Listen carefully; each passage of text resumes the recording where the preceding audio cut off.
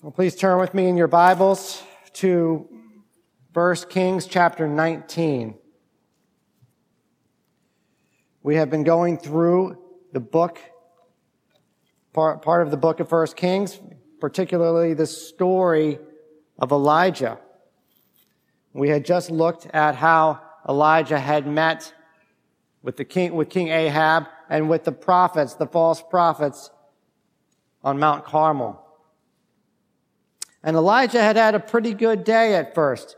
He stood up against 450 prophets of Baal on Mount Carmel in a contest that a great crowd from all over Israel had witnessed. And when it was over, all the people fell down and proclaimed, "Yahweh, He is God. Yahweh, He is God." And then they turned against the prophets of Baal. This is great news. Then, to make a good day even better, the Lord, after 3.5 years of no rain, sent a heavy shower that ended the devastating drought. And so now hopes are high. But all of that is about to change suddenly. And where is God when it seems like hope is given to us and then just as quickly snatched away? If you've ever asked that question, this passage should be of great comfort to you, for in it we are reminded of God's grace, of His faithfulness, and of His quiet sovereignty, even in the midst of our confusion and disappointments. This is God's Word. I'll be reading the whole chapter. I know it's long. Please bear with me. 1 Kings chapter 19. Ahab told Jezebel all that Elijah had done and how he had killed all the prophets with the sword. Then Jezebel sent a messenger to Elijah saying, "So may the gods do to me, and more also, if I do not make your life as the life of one of them by this time tomorrow." Then he was afraid, and he arose and ran for his life and came to Beersheba, which belongs to Judah, and left his servant there. But he himself went a day's journey into the wilderness and came and sat down under a broom tree. And he asked that he might die, saying, "It's enough. Now, O Lord, take away my life, for I'm no better than my fathers." And he lay down and slept under a broom tree. And behold, an angel touched him and said to him, "Arise and eat." And he looked, and behold, there was at his head a cake baked on hot stones and a jar of water. And he ate and drank and lay down again. And the angel of the Lord came again a second time and touched him and said, "Arise and eat, for the journey is too great for you." And he arose and ate and drank and went in the strength of that food 40 days and 40 nights to Horeb, the mount of God. There he came to a cave and lodged in it. And behold, the word of the Lord came to him, and he said to him, "What are you doing here, Elijah?" He said, "I have been very jealous for the Lord, the God of hosts. For the people of Israel have forsaken your covenant, thrown down your altars, and killed your prophets with the sword. And I, even I only am left, and they seek my life to take it away." And he said, "Go out and stand on the mount before the Lord." And behold, the Lord passed by, and a great and strong wind tore the mountains and broke in pieces the rocks before the Lord. But the Lord was not in the wind. And after the wind, an earthquake. But the Lord was not in the earthquake. And after the earthquake, fire. But the Lord was not in the fire. And after the fire, the sound of a low whisper. And when Elijah heard it, he wrapped his face in his cloak and went out and stood at the entrance of the cave. And behold, there came a voice to him and said, "What are you doing here, Elijah?" He said, I have been very jealous for the Lord, the God of hosts, for the people of Israel have forsaken your covenant, thrown down your altars, and killed your prophets with the sword. And I, even I only am left, and they seek my life to take it away.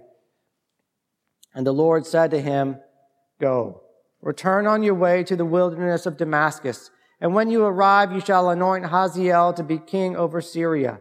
And Jehu, the son of Nimshi, you shall anoint to be king over Israel. And Elisha, the son of Shaphat of Abel-Meholah, you shall anoint to be prophet in your place. And the one who escaped from the sword of Hazael shall Jehu put to death. And the one who escapes from the sword of Jehu shall Elisha put to death.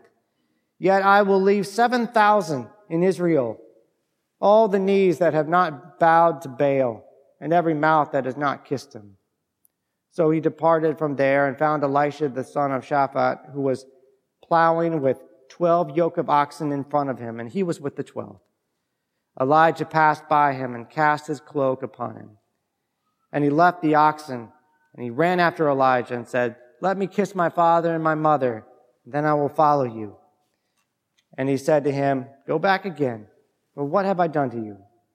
And he returned from following him and took the yoke of oxen and sacrificed them and boiled their flesh with the yokes of the oxen and gave it to the people, and they ate.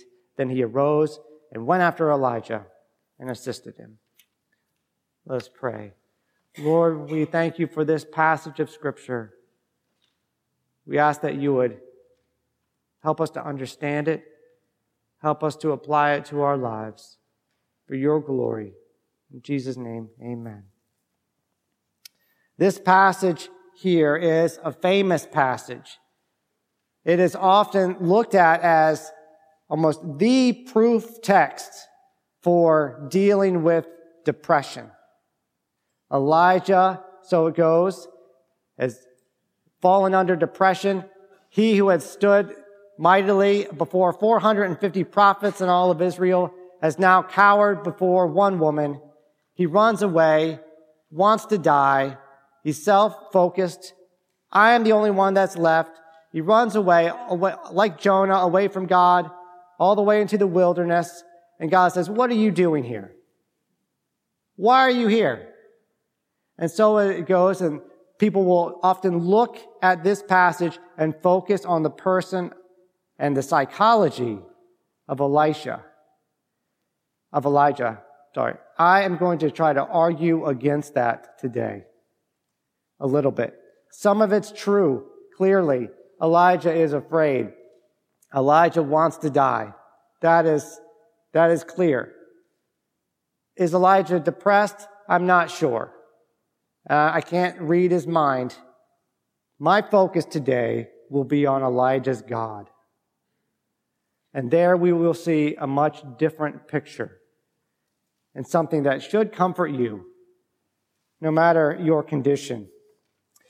We'll keep that in mind as we look through this again. Now, King Ahab had been there on Mount Carmel to see how the Lord proved himself to be the true God. King Ahab had seen the prophets of Baal dance around and cut themselves for hours to no avail. He saw how, in contrast, God responded to Elijah's simple prayer with a fire from heaven that at once consumed the sacrifice and the altar and even the stones and the dust and the water that was around it. King Ahab had seen how Elijah's word about God sending rain was also true, even though Elijah had prophesied it before there was a single cloud in the sky. Now, King Ahab had seen all these things, but the queen had not. Jezebel was hanging out at their nearby palace in Jezreel, waiting for news from her husband. And Ahab returns with what should have been great news. The fake God was proven to be fake. The true God was proven to be true. The drought is over. That should be good news. We don't know exactly what words Ahab used, but look at how verse 1 sums it up. Ahab told Jezebel all that Elijah had done and how he had killed all the prophets with the sword, period. Nothing here about what God had done. Nothing here about the rain ending. Or why farmers and everyone else around Israel must have been celebrating. Ahab, it seems, still has a hard heart. He presents this in the worst possible way to the worst person around. And it's a very one-sided report. Nothing about what God had said. Now, for Jezebel, this was terrible news. She probably expected that Elijah was going to be killed and her prophets were going to come back victorious. She had hated the Lord. She had hunted down his prophets with the sword. Never mind all the irrefutable proof that the Lord was the true God. Brothers and sisters, sometimes we long for miracles, something to show the people around us that the Lord is God. Miracles won't do anything to hearts that are dead. What we need is the Holy Spirit changing hearts. Without that, not all the miracles in the world, not all the best arguments in the world are enough to convince the lost. Like Pharaoh toward Moses, Jezebel just grows more hardened, more enraged against Elijah. So she sends a messenger to Elijah with a short and a thoroughly pagan and even evil message. So may the gods, plural, do to me, and even more, if I do not make your life like one of them by this time tomorrow. Now, if Elijah wanted to continue mocking her, he could have said, Jezebel, what gods? But instead, he is scared. This word here, he's afraid, in some of your translations will be, and he saw. It's hard to know which of these words is the correct translation. Perhaps he is afraid and he runs for his life. Perhaps he just sees the situation that this has not brought about the revival that he was anticipating. Either way, he ends up running for his life south, not a little way, but remember, Mount Carmel is on the border, the northern border of Israel and Phoenicia.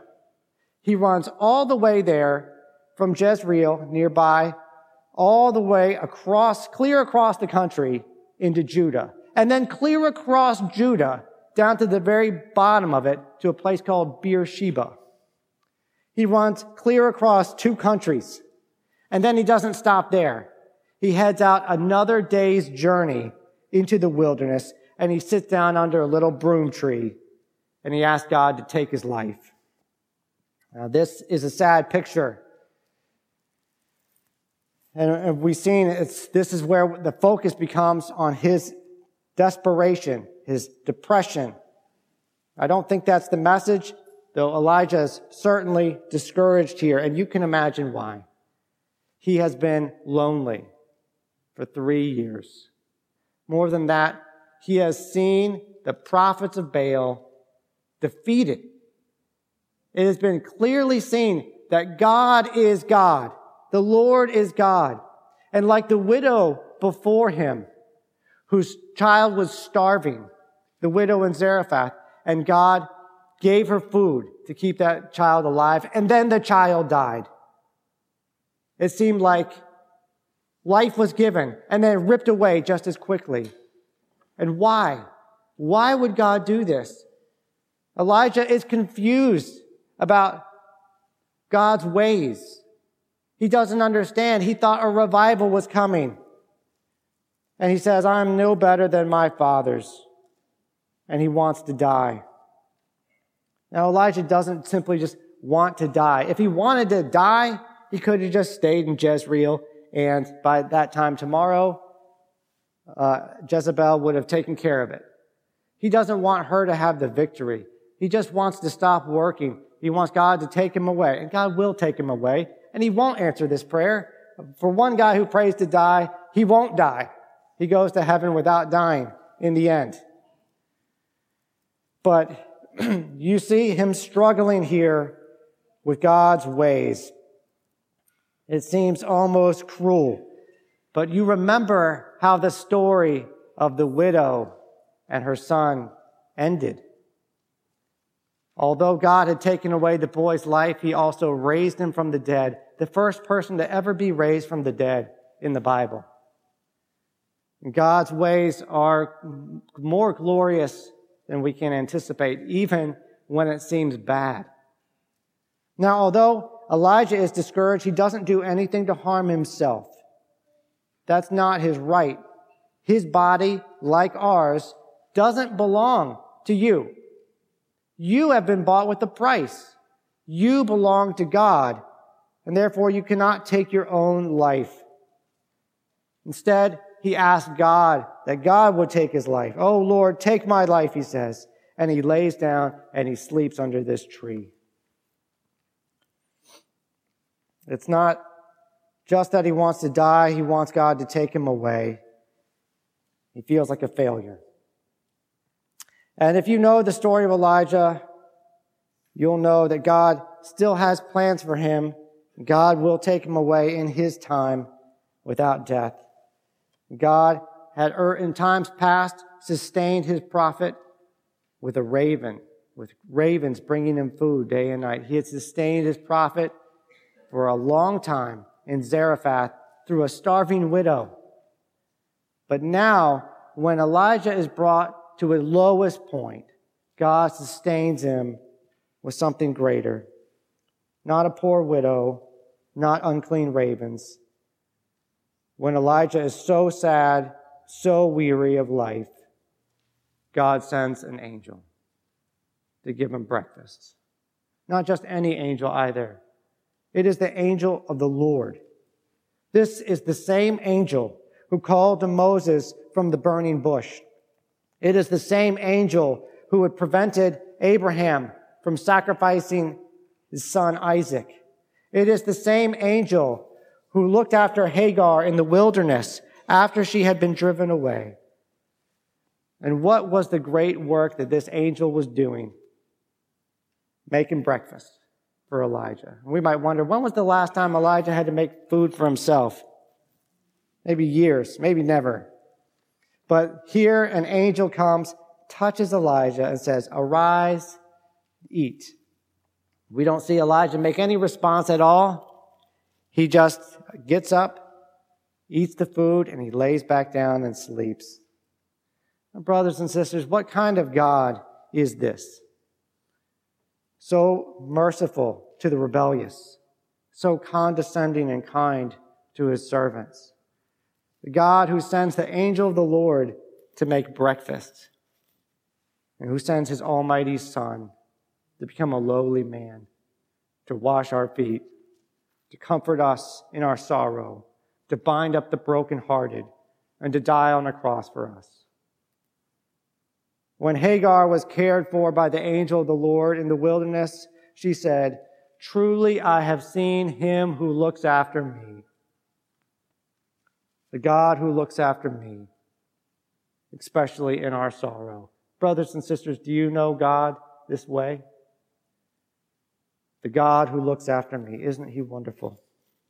Now Elijah fell asleep again, and a second time the angel of the Lord touched him and said, "Arise, eat, for the journey is too great for you." Now, we might ask, what journey? He is a day's journey away from Beersheba if he returns.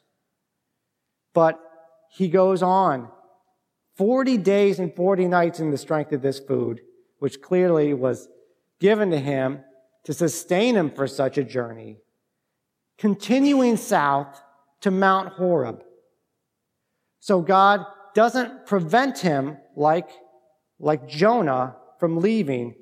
He meets him, he feeds him, he encourages him on his journey further. He goes down, not 70, 80 miles away from Jezebel now, but a 300-mile journey he takes all the way to Horeb.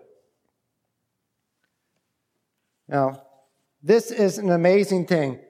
He goes down to Horeb, and he calls it the Mount of God. You can feel something incredible is about to happen. For this is no ordinary journey, no ordinary provision, it's no ordinary destination. This is Horeb, the mountain of God. You might be more familiar with Horeb's other name, Mount Sinai. Horeb is Mount Sinai. It is here that God called to Moses from the burning bush. It was here that Moses brought the people back after they had left Egypt, where Moses went 40 days and nights without food. It was here that Moses received the 10 Commandments from the Lord. It was here that the trumpet blasted and lightning struck and thick cloud covered the mountain. The Lord descended in fire and smoke, and the whole mountain quaked violently. This was Covenant Mountain. This was holy ground. And there at the mountain, Elijah comes to a cave. And the Lord says to him, "What are you doing here, Elijah?" And Elijah doesn't really say why he's at this mountain. He tells God, rather, his situation. "I've been very zealous for the Lord. Israel has forsaken your covenant. They've torn down your altars. They've killed your prophets. I'm the last one, and they want to kill me too."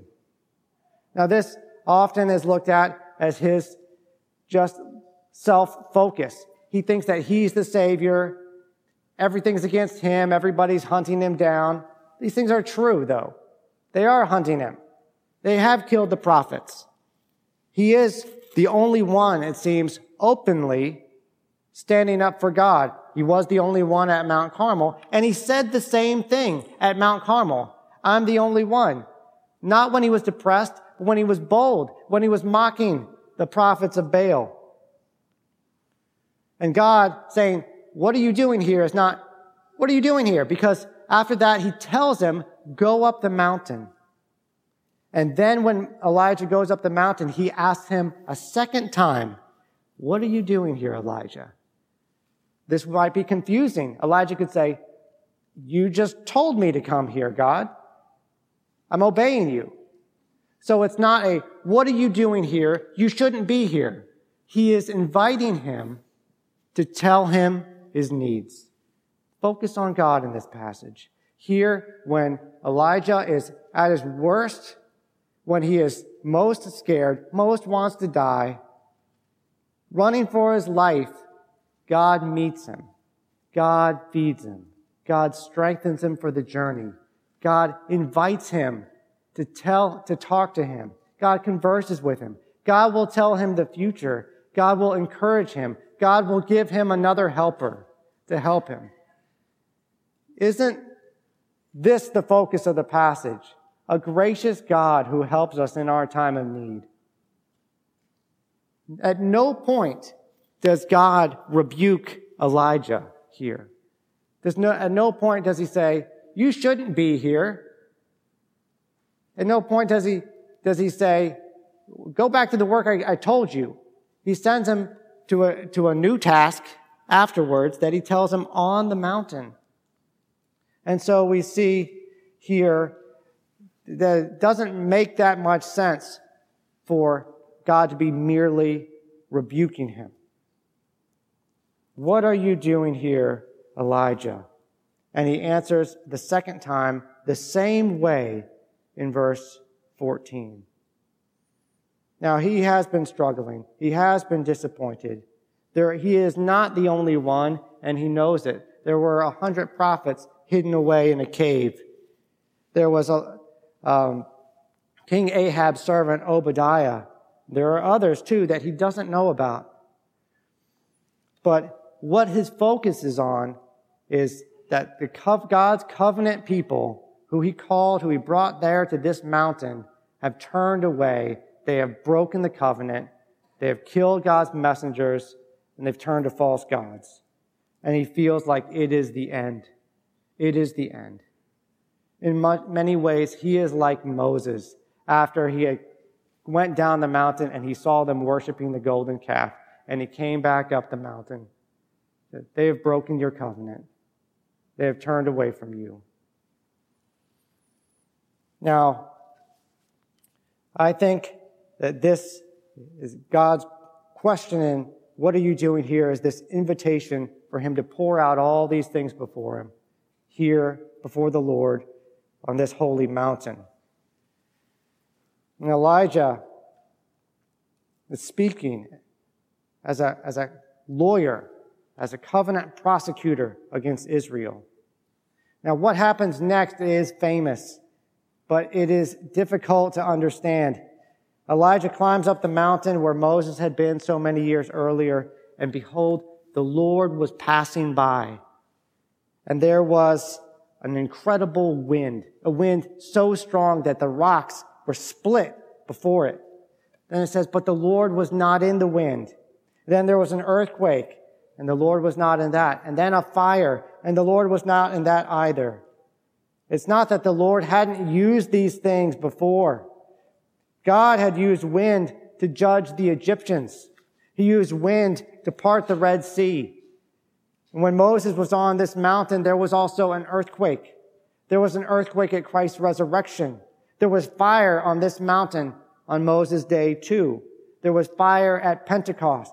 There was fire very recently on Mount Carmel. All of these things must have reminded Elijah of God's work, especially on Mount Carmel. But I want you to focus for a moment on another phrase, and it is this one. Behold, the Lord was passing by. Because Israel, after breaking the covenant and worshiped the golden calf, God called Moses up to that mountain. And God put Moses in the cleft of the rock, maybe the very same cave that Elijah is in. And Exodus 34, we read it earlier.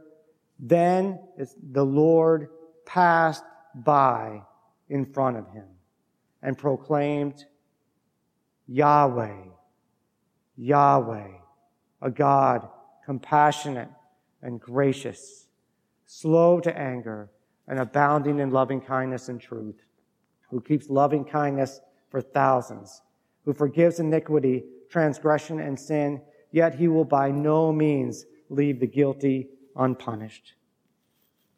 I believe a similar thing is going on here with Elijah. Like Moses, Elijah has come to speak with God about his people who have broken the covenant. And what does God reveal about himself? His wrath and his mercy. A God gracious and compassionate.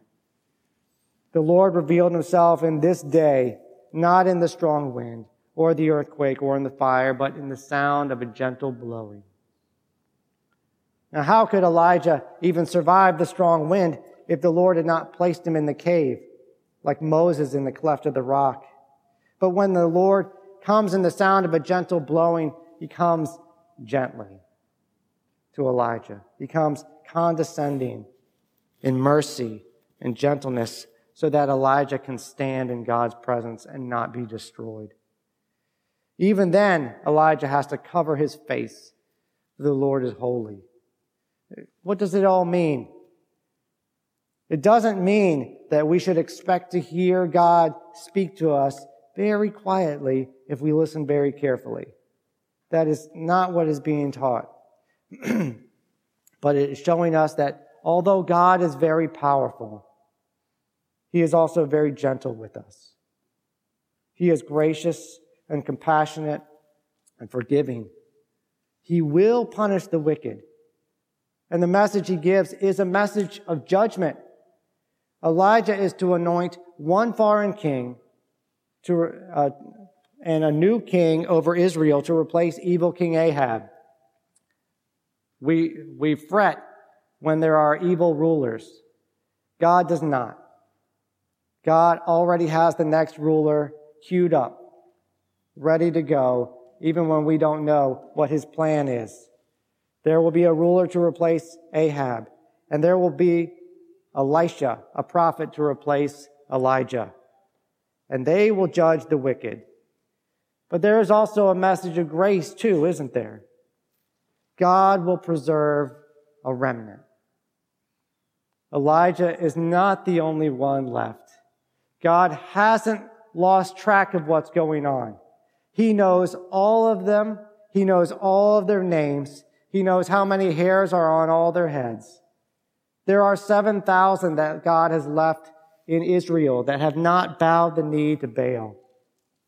Now, 7,000 is not a lot, but it's a lot more than one. In the midst of all this horrendous time of corruption and persecution, God has been quietly working. He has been quietly preserving his people, preserving a remnant for himself. He has been quietly sovereign in the midst of all the evil in the world. It says Jesus said that the kingdom of heaven is like a mustard seed. It starts off so small, imperceptibly, and grows sometimes undetected. But Jesus will build his church, and even the gates of Hades will not overcome it.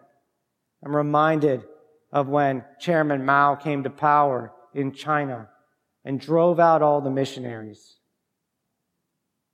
And it seemed like the growth of the church was closed in China. And for years, behind the bamboo curtain, people didn't know what was going on. And then it opened up. And the church had grown from 5 million to more than 100 million underground. Chairman Mao created roads all over. He united the nation with the simplified Chinese. In a way, he became God's unpaid servant, making it easier for the gospel to spread. God was quietly sovereign when it looked like all hope was driven away. That's your God, too. You look at the news, I don't care what news source you're looking at, it's usually not good, right? And we fret. Maybe like Elijah, we think it's the end. It's over. Your God, brothers and sisters, is sovereign in all of this. None of him takes it by surprise. He will preserve his church. He is quietly sovereign. Jesus will build his church, and not even the gates of Hades will overcome it. And one of the things that we can take from this is to remember that God is still at work even when the church seems to be stagnant or shrinking. Sometimes we can be almost spoiled in our desire to always see revival on a mass scale. We want fire and wind and earthquake. We want Mount Carmel to be the great turning point in Israel. But we neglect to appreciate the slow, steady, regular ministry of the word. Regular preaching, the sacraments, the slow growth that comes with it. Yes, pray for revival. I want to see in Mount Pleasant, some of the conversions that are happening in China, in Africa, South Korea. That doesn't mean that God is not working here. Wherever 2 or 3 are gathered in his name, he is there. He is here. Now, 2 or 3 is not many, but God is still with us. So let us be patient with the gentle blowing, with the normal ministry of the word, and not always demand fireworks and spectacular miracles. It was not the spectacular fire of Mount Carmel that truly changed hearts in Elijah's day. Nor was it the earthquake and the fire that truly changed hearts in Moses' day. It was always the Holy Spirit working through the Word. That is the way that God changes the hearts of men and women. It is the way that he will continue to do so. It is the gospel that is the power of God to salvation. And as soon as we hear this message of grace, we see it begin to be fulfilled. Elisha, great Elisha, is called from his work, not with miracles, but in just a simple, quiet way. No fire from heaven. He's there plowing with the oxen since the rain has finally come back. And Elijah comes and throws his mantle over him. Just like that, he follows. Like the disciples leaving their nets at the simple words of Jesus, Elisha has a complete break from his life. He sacrifices the oxen that he was plowing with. He burns them on the plow that he was using. And he gives it to the people to eat. And he arises, leaves everything. He follows Elijah. It's not simply the beginning of the fulfillment of God's message to Elijah. It's also the powerful but gentle way that the Lord uses. The Lord simply calls us in his word, and our lives are changed forever. Brothers and sisters, in all your times of struggle, in your confusion, he calls you to come and follow him. You will find rest for your souls. Let us pray.